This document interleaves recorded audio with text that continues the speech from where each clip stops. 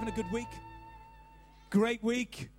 Walking with Jesus, I'm telling you now, it's a constant discovery. It's a constant journey as we walk with him down through life. It's wonderful to see how he comes into situations that sometimes we think he can't come into. It's just wonderful just to walk hand in hand with Jesus down through life and just to see him never leave us, never forsake us. It's a real experience. It's a real life experience when we walk with him. Amen. A few weeks ago, we began to look at Romans chapter 12. That's where we started, and we began to think about how our lives can change, our life experience can change when our minds change. I began to speak to you about living in the power of a renewed mind. Living in the power of a renewed mind. There are lots of verses in the Bible that speak about the way that we think. The way that we think is important because our whole life experience comes out of the way that we think. God is interested in the way that we think. He knows the challenges that each one of us have in relation to the areas of our mind. You know, sometimes all of us, I think we can look back on life and see all of the rubbish that we've picked up along the way, all of the baggage, all of the, the garbage that's been put into our minds, whether we've put it in or whether others have put it in without our permission. And we can look back and we can see how all of this stuff in our mind on occasions crops up and hinders us and tries to stop us going forward into the great things that God has for our lives. God wants to help us with the way that we think. We need help. The first thing to, experiencing a transformation in your life is to actually acknowledge the fact that you need help with the way that you think. Don't ever be ashamed of putting your hands up in the air, your legs up in the air, and saying, God, help me. I need help with my head. I need help with the way that I think. I need help with the way that I look at things, the way that I relate to people. I just need help because I want to walk in everything that you've achieved for me. And in order for that to happen, God has to get to the core. God has to get to the control room of our lives. And that control room is our mind, our heart, our spirit. Now, I'm telling you now, if we will give God access to our mind, if we will take our hands off, if we will stop holding on to old patterns of thinking, old ways of doing things, and just say, Lord, please come into these areas of my life. I've been hiding away in them. I haven't wanted anybody else to address them. I don't even want you to address them. But if we can back up and say, look, Lord, you've got access to all areas. You've got access to all areas. Those closets of my life that may have got things in that, I've kept locked away and I don't want anybody to look at, and I don't even want to address them myself. If you'll give God access to all areas of your life, you will experience I will experience wonderful transformation. You see, Bible says lots of different times that it's in the area of our thinking that life is experienced.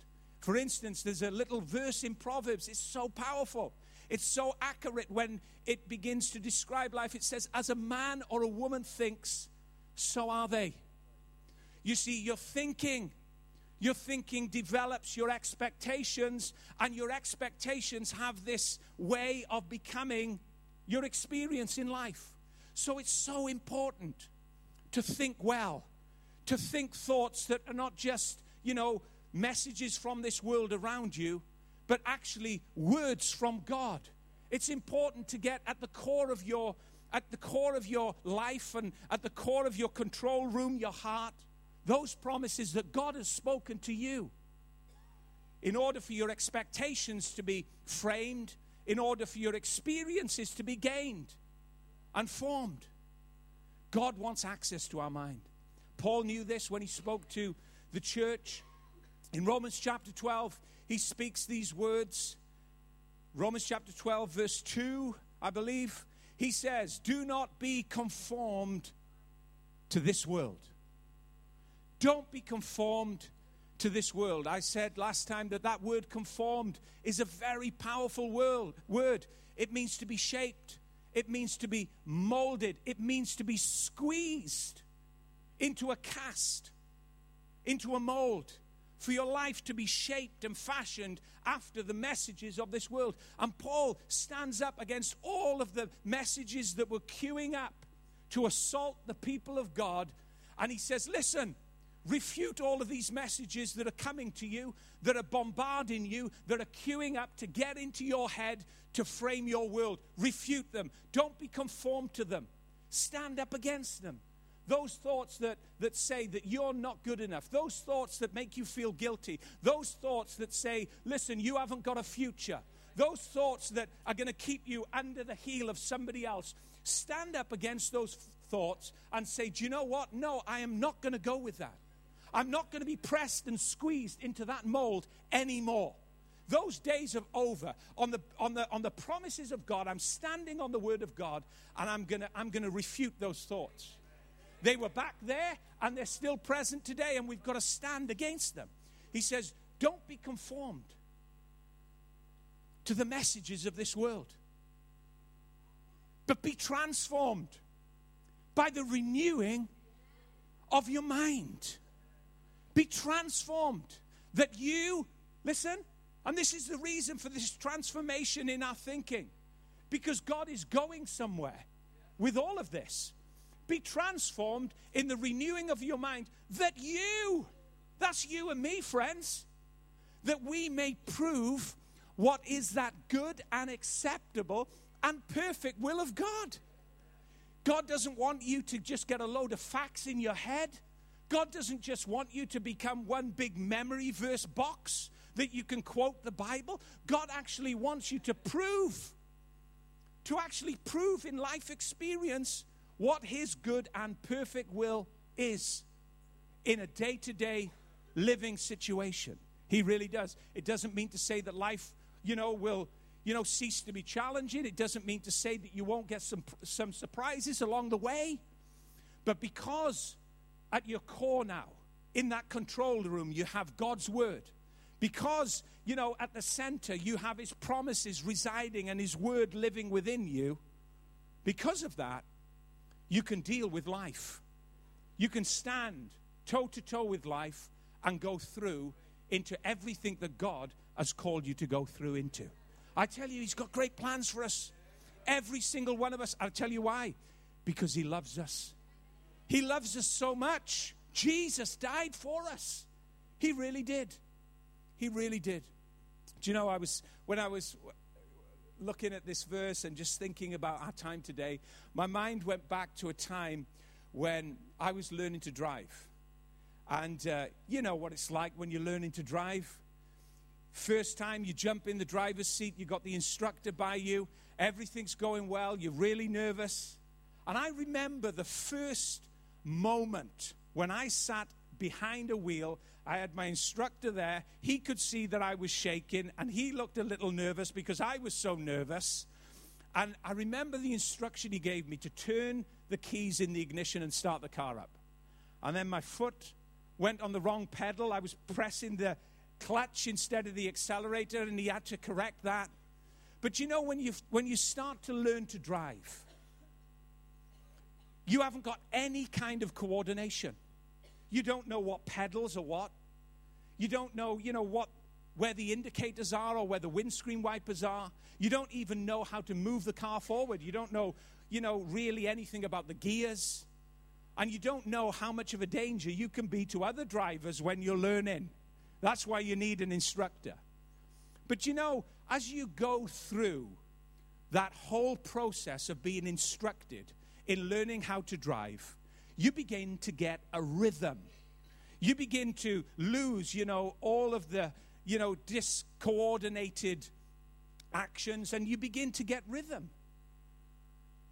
As you're learning, you're approaching a junction, and then you you begin to slow up before the junction, and then you get to the roundabout. And as you're listening to the instruction, as you're taking on board the advice of your instructor, you begin to get a flow, and you get confident and you get competent to the point where you take an examination, you go through your examination, and you pass your test. Woohoo! Anybody pass their test? Oh my gosh. It's like being famous. I remember, right, I passed my test. It was in Merthyr Tydfil. Where's John? John McCann. Hey, come on, Merthyr Tydfil. I passed my test in Merthyr Tydfil. I went up the Dowlas and over the Gurnus and up Swansea Road. He took me everywhere, all the hardest routes, and I passed it. I tell you what, if you can pass your driving test in Merthyr Tydfil, you deserve a medal. And I passed my driving test in Merthyr Tydfil. Why? Because I'd listened to the instructions of my instructor. And over a process of time, I became competent.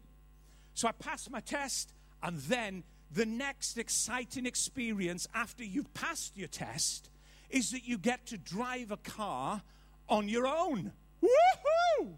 I can never forget that day, that sunny day when I was driving my Chevette Estate, light blue. It might have had stripes on it.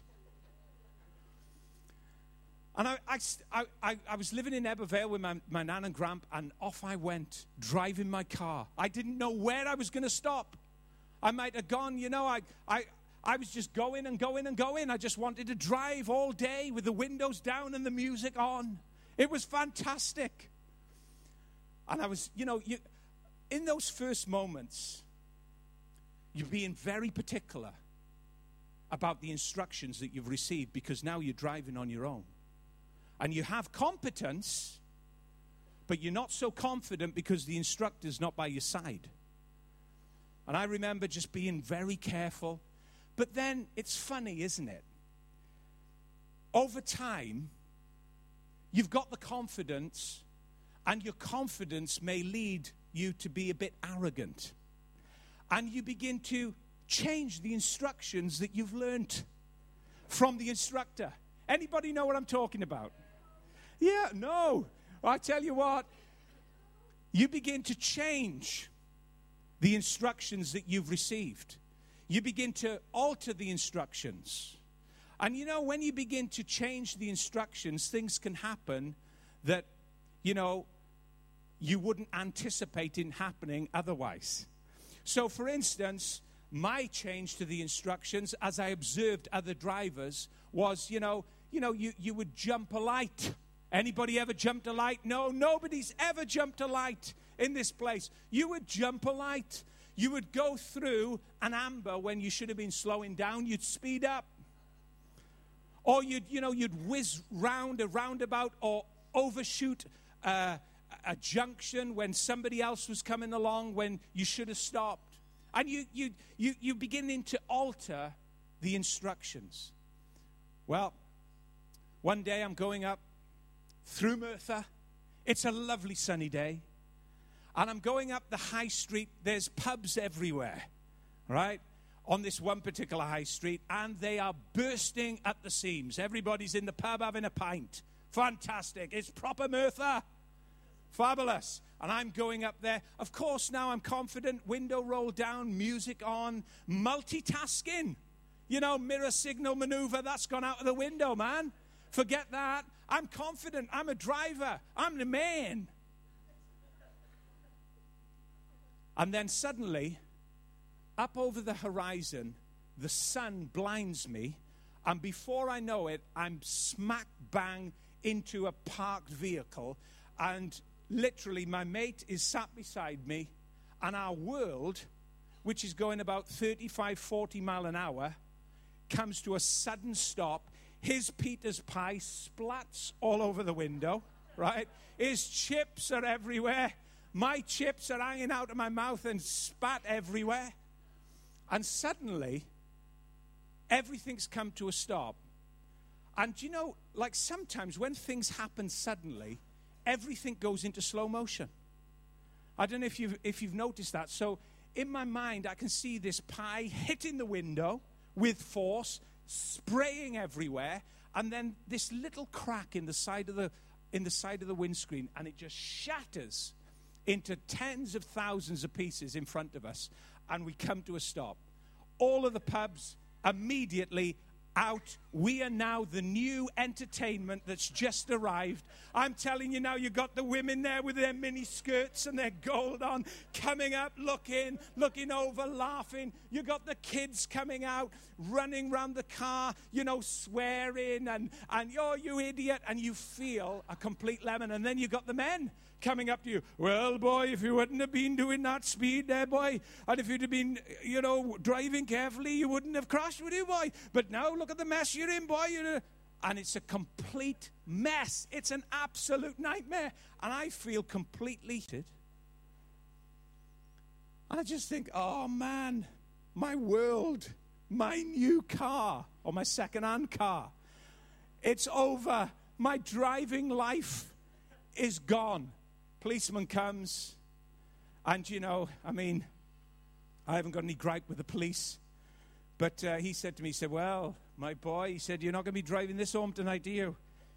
The door pillar is completely bent in, the windscreen is shattered, the passenger door is wrecked, the bonnet is ripped open, passenger side wheel, there's a big flat on it, and then the policeman says, listen, you're going to have to get this towed away, it's going to cost you 300 quid.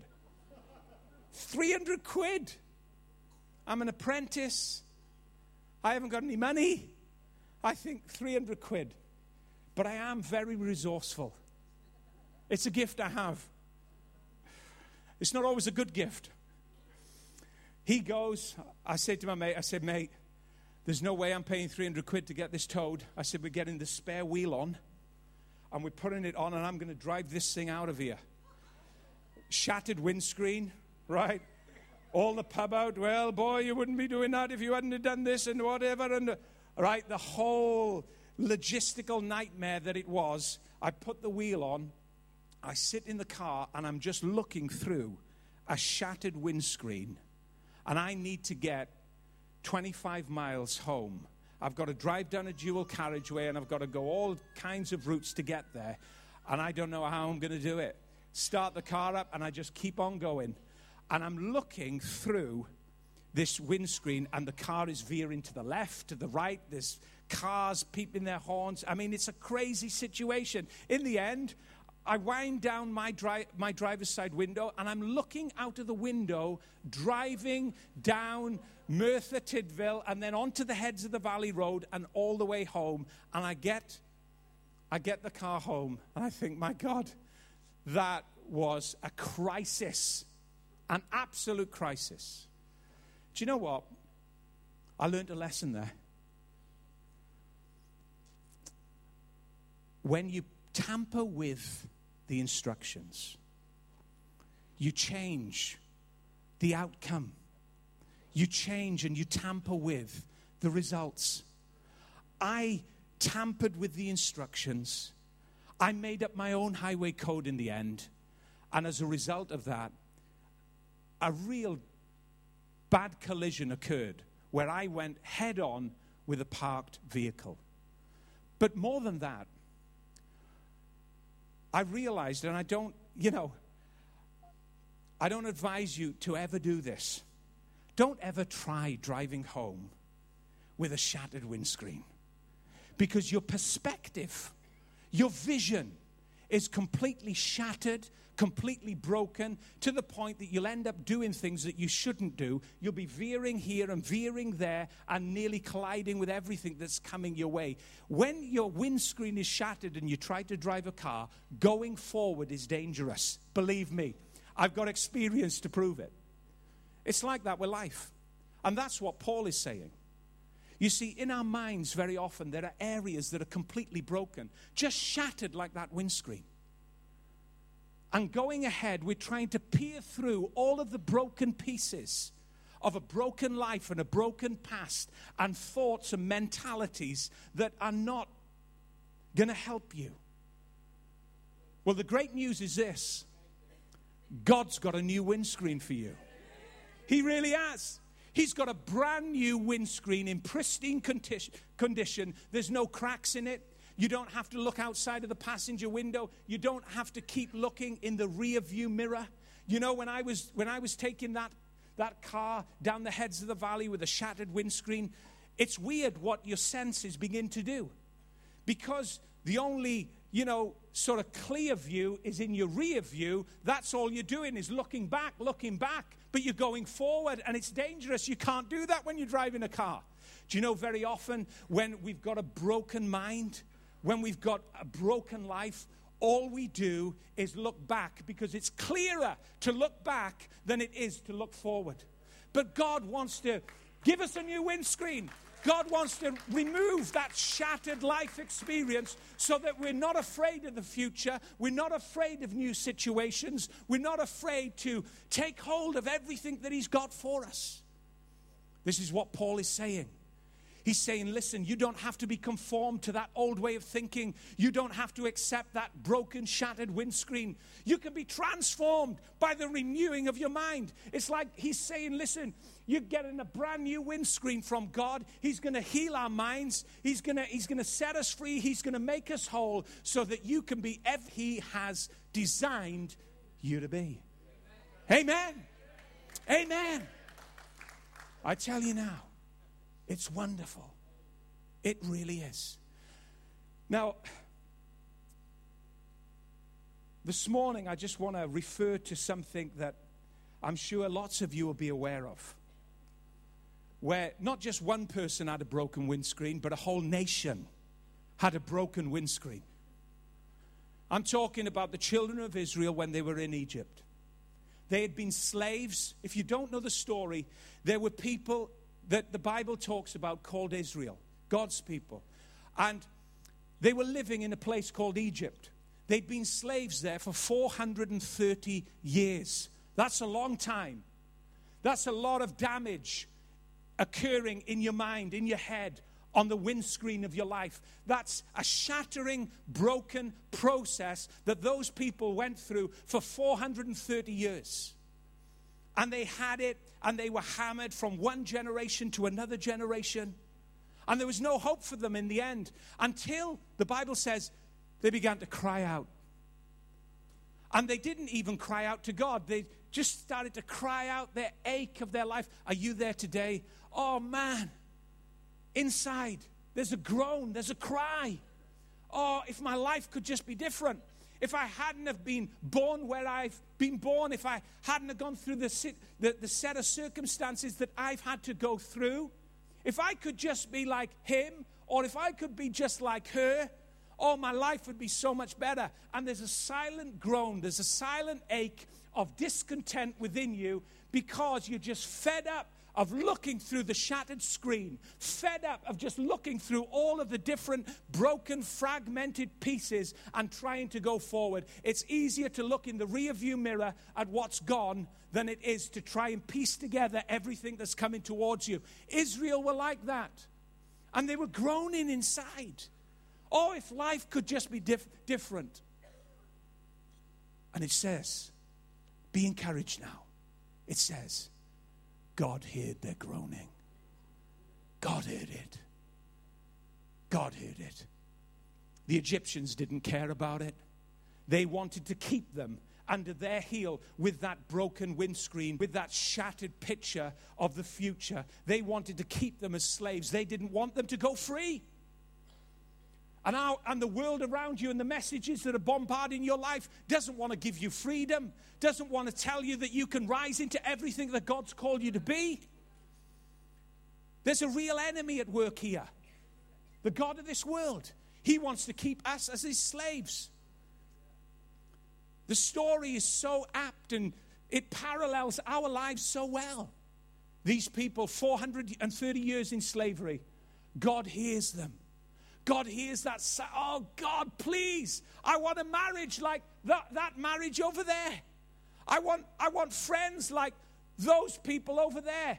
God, please. He hears the cry of your heart. He's going to answer it. I'm telling you now. Because he loves us. He's going to give you the marriage that you want, that you've cried to him for. He's going to give you the friends and the family that you're desperate for. He's going to give you it. And he's not going to let anything spoil what he's intended you to have. If you'll believe, if you'll give him access to all areas of your life as Lord, he'll change your mind. He'll change that windscreen so that you can down the road of life and you'll be able to say, this is the day the Lord has made. I'm going to rejoice at what's ahead because he's Lord of it. Here's their groan. And he picks this man who's a broken man himself, Moses. Like Faye said last week, he's a stutterer. He can't even get a sentence together. When he was in Egypt as a young man, he was strong, he was polished. The Bible says that he was trained in all of Egyptian wisdom. He was an articulate speaker. He could stand toe-to-toe with any man, any pharaoh, and argue with them. Because he was trained in all the wisdom of Egypt. And then he killed a man. And suddenly he goes into the wilderness for 40 years. And at the end of that 40 years process, he's just got a broken windscreen. God turns up and he says, I'm going to change the windscreen, Moses. What do you mean, God? I'm giving you a brand new windscreen to see through. You're not going to stay in this wilderness. You're heading back to Egypt. Oh my God, no, not me. I'm a stutterer. I can't go before Pharaoh. Listen, I'm going to transform your life, son. I'm going to transform your life. Don't allow this wilderness to conform you. Don't allow it to mold you anymore. You've had 40 years of it. I'm now going to take you to a different place in your life. And you're not only going to set yourself free, you're going to set over 2 million people free by the time I finish with you. Because I am the Lord. He said, Lord, I've done this, I've done that. And there's a wonderful conversation between Moses and God in the wilderness. You can read it. And God says to him, he doesn't even answer Moses' objections. He says, I am that I am. Who shall I tell him that sent me? I am. Well, that's really confusing because what does that mean? I am. Just turn up and say that. I'll do the rest. And my God, did he do the rest? Did he do the rest, church? He did the rest. He goes into Egypt. Long story short, he sets over 2 million people free by the power of God. Right? But they're walking out. Listen, they're walking out with a broken windscreen. All of these people that have been punched and kicked and beaten and smashed by life. 430 years of messages of you'll never amount to anything. You'll always be a slave. You'll always work for us. You'll build our cities. You'll build our pyramids. You'll extend our lives. You'll extend our future. But you haven't got a future of your own. You haven't got a life of your own. You're under our power. You're under our heel. And suddenly God sets them free. And they're on a journey. They're on a journey. You see. You may not be where you want to be today, but thank God you're not where you were. You're on a journey. You're on a journey, church. And you may not be experiencing the level of freedom that you want to experience today, but I'm telling you now, by the Spirit of God, by the time the Spirit of God is finished with you, you're going to be so free. You're going to be so liberated. You're going to be a city on a hill, giving light and hope to everybody that's sitting in darkness. How do you think God's going to do that? He's going to do it through you and me. You're his greatest advert in Wales and any other church in Wales that God is moving in. We're his greatest advert for a lost, broken world. He gets them through the sea, or he gets them to the sea. Let me look at my time here. He gets them to the sea, and suddenly, they're happy for a while. When you read Exodus 14, I encourage you to do it.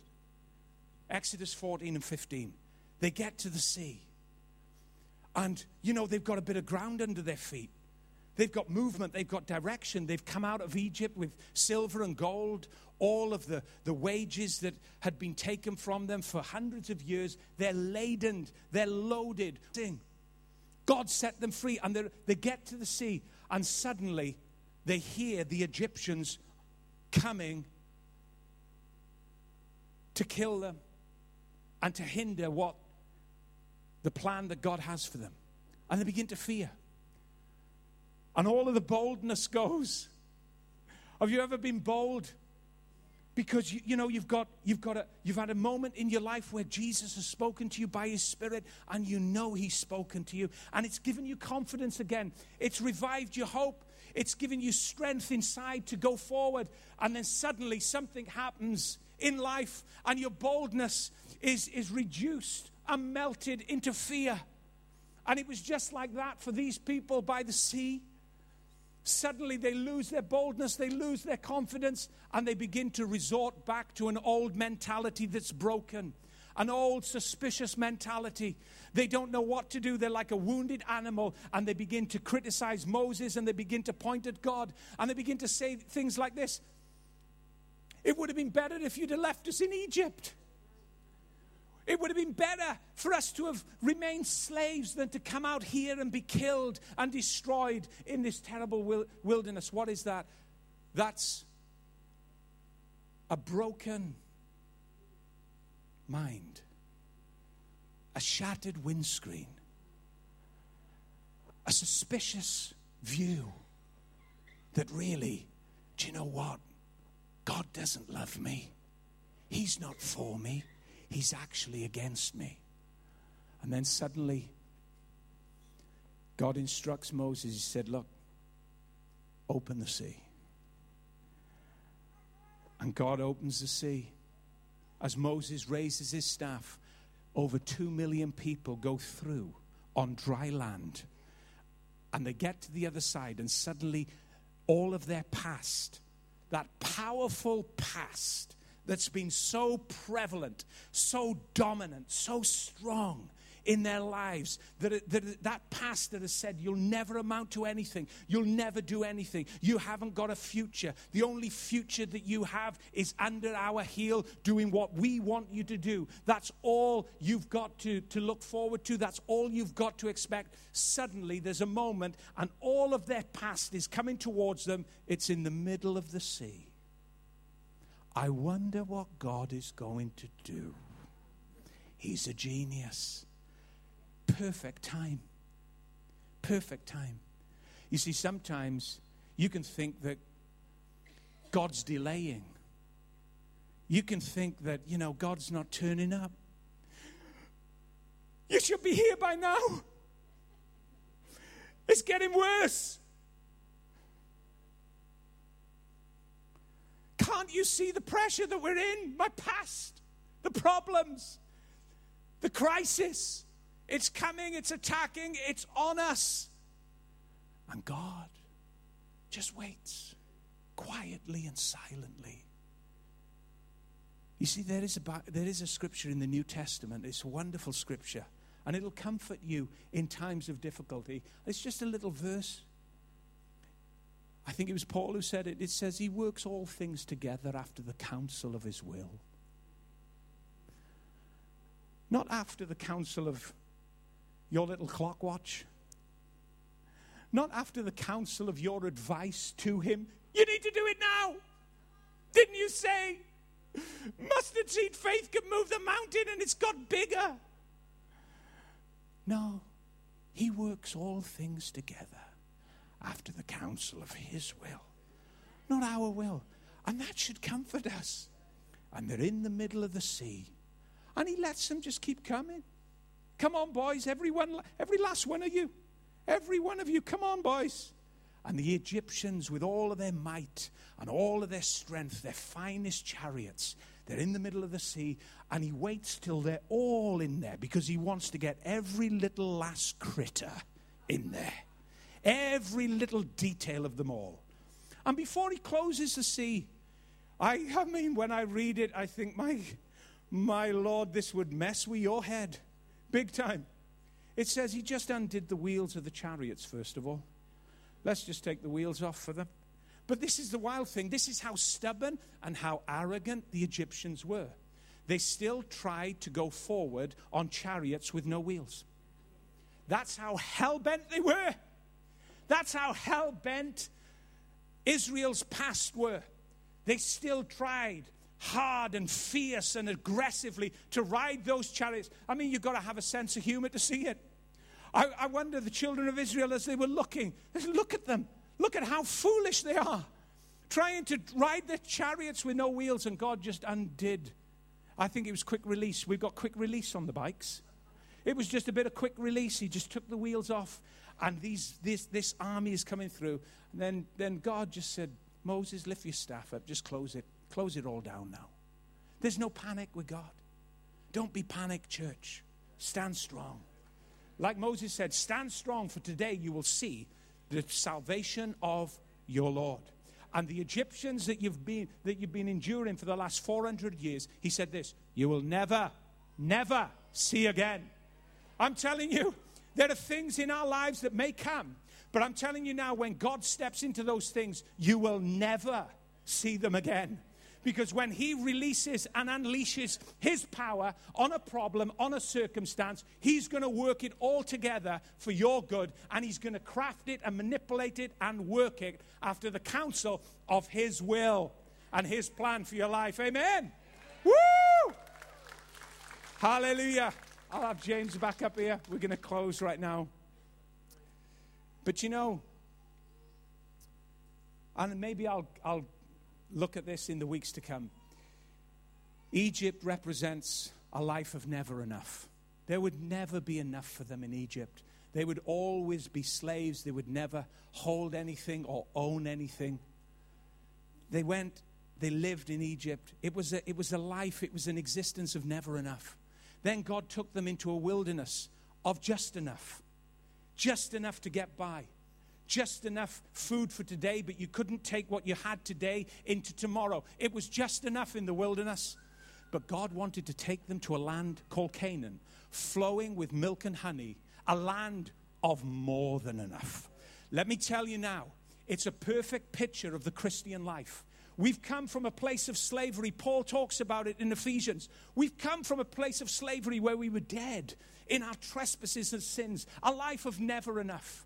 We'd never have enough to get by in life. Crisis would always hold us. The storm would always overcome us. Trouble would always beset us when our lives are outside of Jesus Christ. Never enough to deal with the issues of life. Never enough to be more than a conqueror through Christ who strengthens us. Never enough to be everything that God has called and planned us to be. Never enough life when you're outside of Christ, just like the Israelites when they were in Egypt.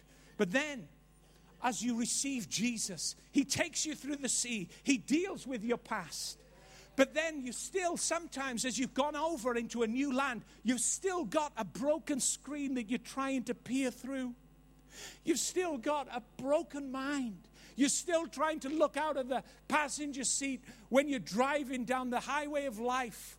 And your life is coursing this way and coursing that way. It's a Christian experience. You know, we don't become perfect overnight. And it's a life of just enough. Just enough if I can get by today. Just enough if I can just, resist temptation today and you fall into it. Just enough if I can just, overcome this problem. Just enough, a just enough life. I know that I'm saved, but I'm not reigning in life with Christ. Keep going, believer. Keep going, follower of Christ, because you're not just going to, live a life of just enough. You're going to come into a place by the Spirit of God, a life where you can say, I've got more than enough. When they entered Canaan, I'm telling you now, the first generation died because they wouldn't accept what God wanted for them. They always looked through that broken windscreen at him. But when the next generation took God at his word and said, you know what? We're not going back to Egypt, a life of never enough. We're not going to stay in this wilderness, a life of just enough manna today, just enough love for my marriage, just enough, connection with my friend. No, we are going to go over into a life, into a spiritual experience of more than enough, where he can do exceedingly, abundantly, above all that you can ask or think. That promise is to us, my friends. I'm telling you now, and God is going to unpack it. God is going to unpack it on your life. You're going to see with your eyes God do exceedingly abundantly above all that you can ask or think. Paul knew this, and he spoke it to the church on every occasion. He said, my God will supply all of your needs according to his riches in Christ Jesus. He didn't say, listen, God's going to supply your need according to your need. If I need £1 and you give me £1, thank you, you've met my need. But God doesn't operate like we operate. He says, I will supply your need, not according to your need, but I will supply your need according to my riches. It's overflow. It's abundance in every area. Jesus said, I've come that you might have life. Not a never enough life, not just a get-by life, but a more than enough life, an abundant life. I've come that you might have life, and life more abundantly, higher in quality, more in quantity. And that is the God we serve. That is the God we serve. And I'm telling you now, as we, as his people, go into his presence collectively as a family, as in our own private times devotion, you're going to find in increasing measure the Lord just packing and unloading blessing and treasure, whether it be physical, tangible, outward things or inwardly. You're going to know it and you're going to sense it. Amen? Amen. Come on, let's give him a shout this morning. We love you, Jesus. We thank you for being our friend. We thank you for loving us. We thank you for taking us from that place of slavery where we were dead in our trespasses and sins. And we thank you for holding us and just beginning that friendship and that relationship with us. You may be here this morning and you've never asked Jesus into your heart. You've never prayed a prayer. Listen, you may feel this morning like those children of Israel did for 430 years. I just haven't got enough. I'm living a never enough life. Many of us in this room were just like that. Never enough to meet the challenges of life. Never enough peace. Never enough joy. Never enough security. Jesus has come because he loves you. And he wants to give you a more than enough life. When he is Savior, when he is Lord, when you just call on him and say, Lord, come into my life, you will have more than enough. The first thing you'll get is peace, a sense of his love, his arms around you. And right now, I want to give you an opportunity to pray a prayer. There may be one person more. You just want to pray a prayer. Let's close our eyes this morning, just in respect for those who are here. And you've listened this morning, you've sung, and you've been in this place. And you want to ask Jesus into your heart. You say, listen, I don't understand much about Jesus. That's fine, neither did I. I was in a tent in a field at 15 years of age. I didn't have a clue.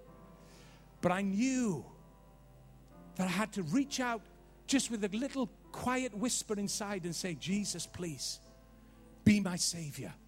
Forgive me of my sin. I believe you're alive. I'm going to do that with you right now. Pray this prayer. Just say quietly in your heart, say, Jesus, I ask you right now to be my Savior. I open my heart. Please come in. Thank you for forgiving me of all of my sin. I accept your peace, your love, and your forgiveness right now. Now, while eyes are closed, if you prayed that prayer, would you quickly lift your hand up? We'll give you a little Bible. Is there one person here this morning? That's it. Well done, Paul. Excellent. Is there anybody else? You prayed that prayer. It takes courage. You know, you may be a little nervous. That's fine. Give you a moment.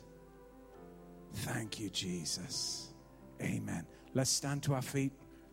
Lord Jesus, I thank you for every person here this morning. Lord, I thank you.